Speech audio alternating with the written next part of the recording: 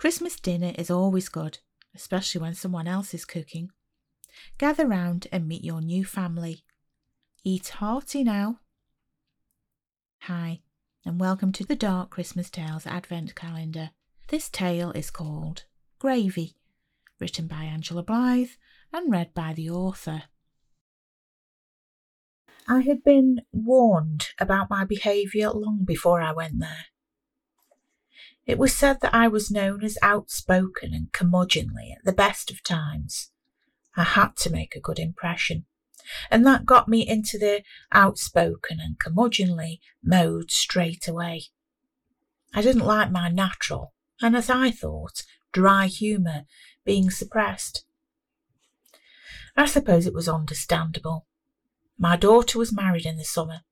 It was a quick ceremony, and only me, my wife and friends of my daughter attended. The fact was, she was pregnant. She still is. My new son-in-law's parents had been in Papua New Guinea at the time. Something to do with work. They'd been there since February, and for some reason couldn't return for the wedding. Their work had finished, so they returned with only 3 days to spare for Christmas. Naturally, they wanted to meet their new daughter-in-law.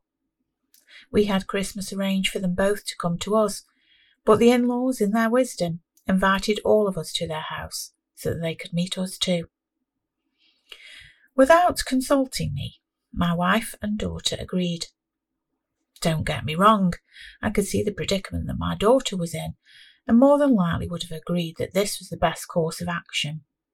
It's nice to be asked, though, isn't it? We offered to have them, of course, even though it's a lot of work to get everything together in a couple of days. But they insisted.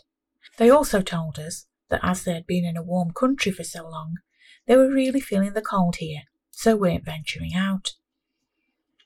How are they going to get the food in then? I asked my daughter Ellie.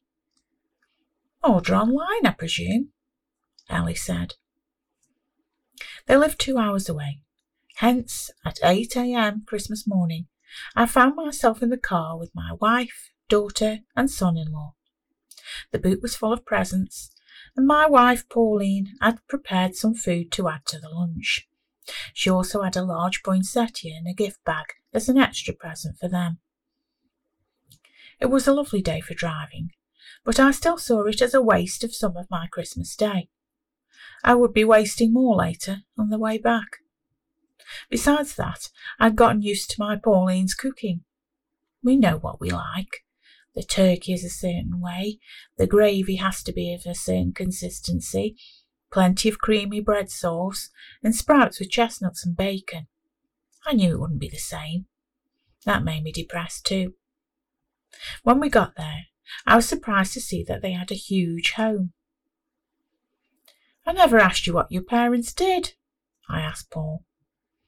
Source gold and oil, things like that, Paul said, as if it was a typical kind of job. Bloody hell, Pauline, I said, under my breath, as we drove up the drive. Shh, Barry, she whispered. I parked up, and we got everything out of the car. Paul walked before us and opened the front door. Mom, Dad, we're here, he shouted. We heard the sound of feet walking quickly towards us, and up walked a thin man and woman. They looked tired and worn, but very tanned. They both wore very obvious wigs. Their faces warmed into big smiles when they saw their son. All the introductions were made in the hall. Eileen and Pete seemed to take to Ellie straight away. Eileen showed Pauline and me into their enormous living room and put a tin of chocolates in front of us. She returned back to the hall to talk to Paul and Ellie. I couldn't hold it in much longer and burst out laughing. Did you see their syrups, Pauline? I asked through guffaws. Of course I did, Barry. You couldn't miss them. I knew as soon as I saw them that you'd be in hysterics, Pauline said. We could hear them catching up. I tucked into the chocolates to stop me from laughing. I can't smell turkey, can you? I asked. No, I can't either. At least we have ours to eat, Pauline said. The conversation continued in the hall. "Mum, you've lost loads of weight." "You have as well, Dad," Paul said. "They don't have McDonald's in the jungle. Besides that, it's good for our joints now we're getting older," Eileen said. "Talking of food, I should check on the lunch." Pauline gave me a wink. Pete, Ellie and Paul came into the living room. I was twisting the chocolate wrappers in my hand. I didn't know where to put them. "Give me those wrappers," Pauline said. I gave them to her, and she walked out into the hall. She was hunting out the kitchen. She returned within a few minutes, sat down, smiled at Paul and Pete, then told me what had happened. "Don't worry about the food. You won't be disappointed. I went into the kitchen and offered to help. Eileen said she didn't need help because she had some. There were 2 natives in there from Papua New Guinea," Pauline whispered. I gasped, and Pauline shoved another chocolate in my mouth to shut me up. "They weren't doing any work, though, and the microwave was on. I asked where the bin was, and Eileen pointed to the corner. When I put the wrappers in the bin, there were a load of empty food cartons from Marks and Spencer," Pauline said. "They've got servants?" I asked, perhaps a little too loudly. "Home help," Pete said from the other side of the room. "None of us is getting younger, and they needed the work." We both smiled at him. Pete carried on his conversation. Eileen came in then with drinks and canapes. It was all a bit too posh for me. However, they seemed nice enough folk, and as long as they were good to Ellie, that was all I was worried about. We spent a good time chit-chatting. Eileen asked Pete to take us into the dining room soon. She would be serving lunch. We sat in the dining room for a while.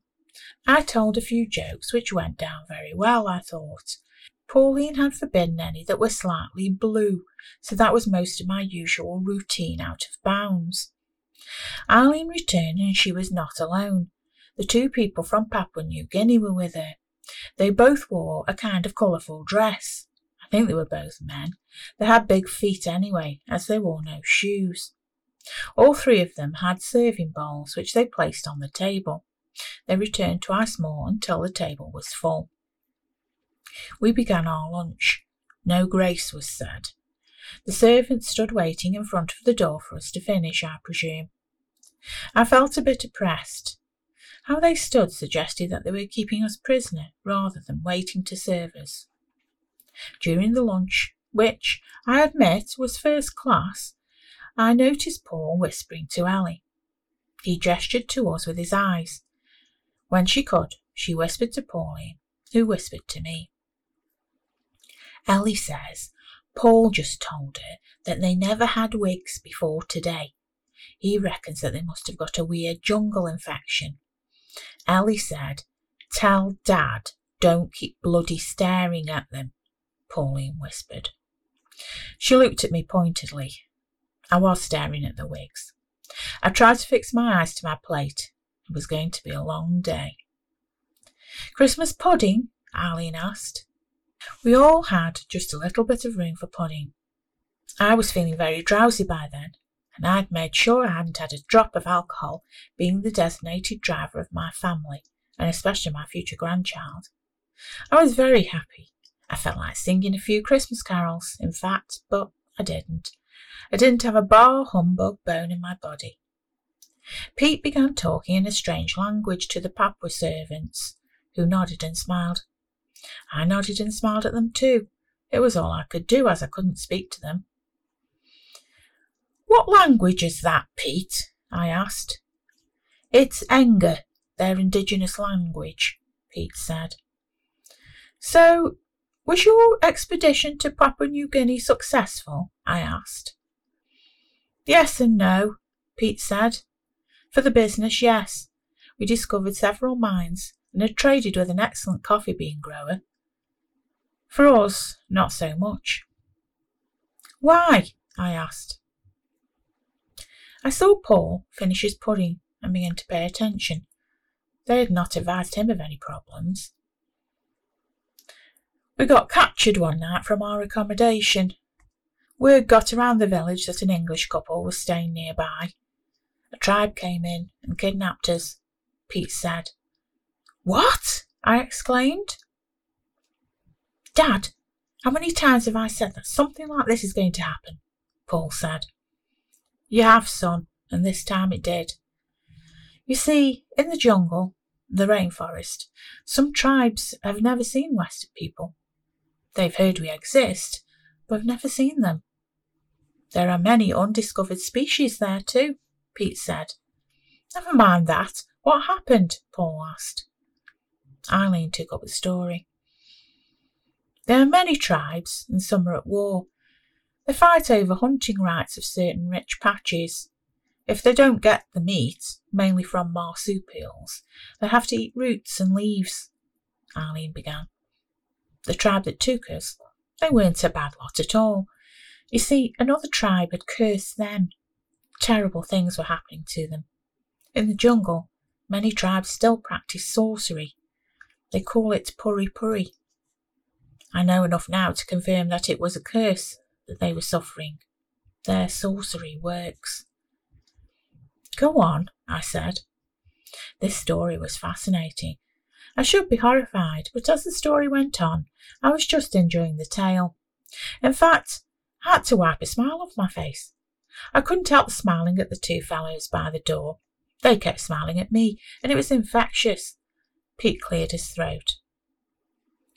The other tribe told them that to end their curse, they had to bring 5 scalps from white people.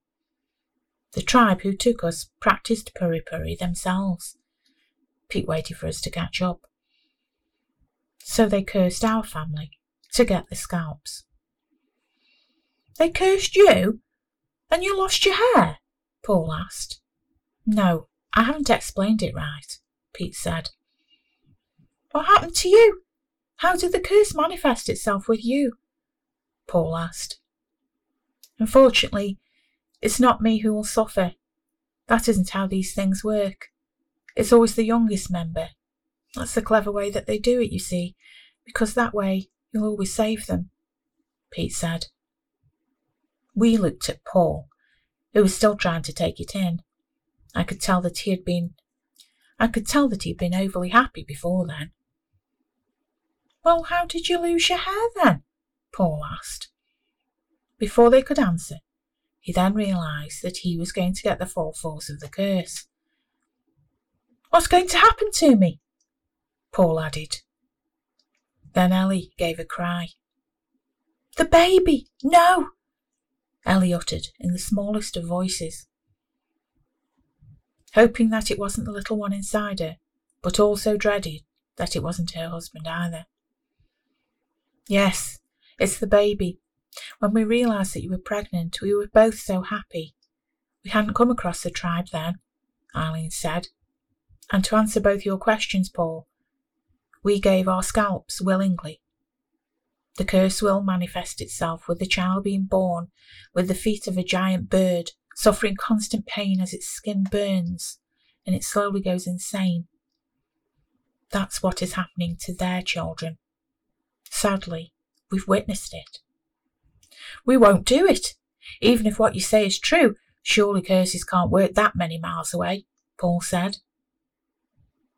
That's why they came, to make sure it did, if required. If these two get the scalps, they'll return with them instead, and our curse will be lifted. They'll give our scalps to the other tribe, and their curse can be lifted too, Pete said. The 4 people who hadn't been in on this looked at the other 2 by the door. They smiled again. Weirdly, we all smiled back. We knew it would be hard for you to do. I put something in your food to make you more compliant. It has a meaty taste. I haven't asked what is in it. It was best hidden in the gravy, Eileen said. It also has the side effect of a terrific weight loss.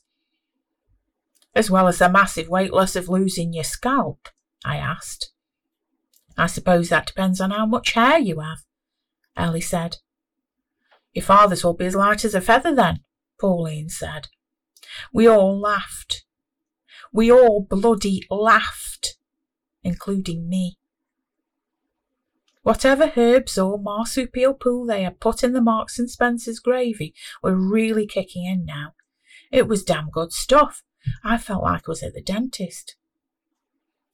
There are 4 of you, and we only need 3 scalps, Eileen said. Do you want to decide who the odd one out is? It was a no-brainer for all concerned. Ellie would be the one left with her head intact. Can we have a family picture before we start, while I still have my hair? Pauline asked. There then followed a lengthy session of phone selfies and group photos. All of us wanted the curse to be lifted. The ones having it done were drugged. The time for sorting through all this would be later when the drugs had worn off. I wondered how long it would take to get a wig delivered over the Christmas break. Who's first? Pete asked. Then we can get on with the day. I'll do it, I heard myself say. One of the men stepped forward. He lifted up his dress and was wearing Marks and Spencer pants. How bizarre, I thought. A sizable crude knife was tucked into the waistband, which he proceeded to take out. He smiled and nodded, and for some reason I did too.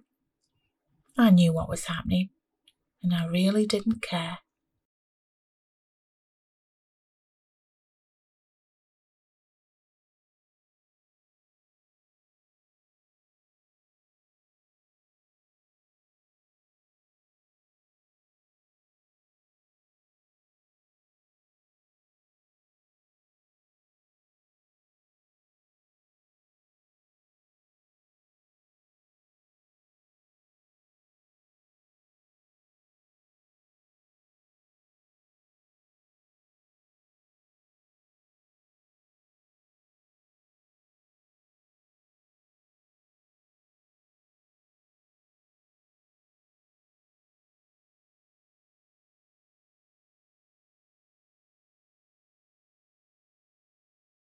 That was A Dark Christmas Tale, written and read by Angela Blythe.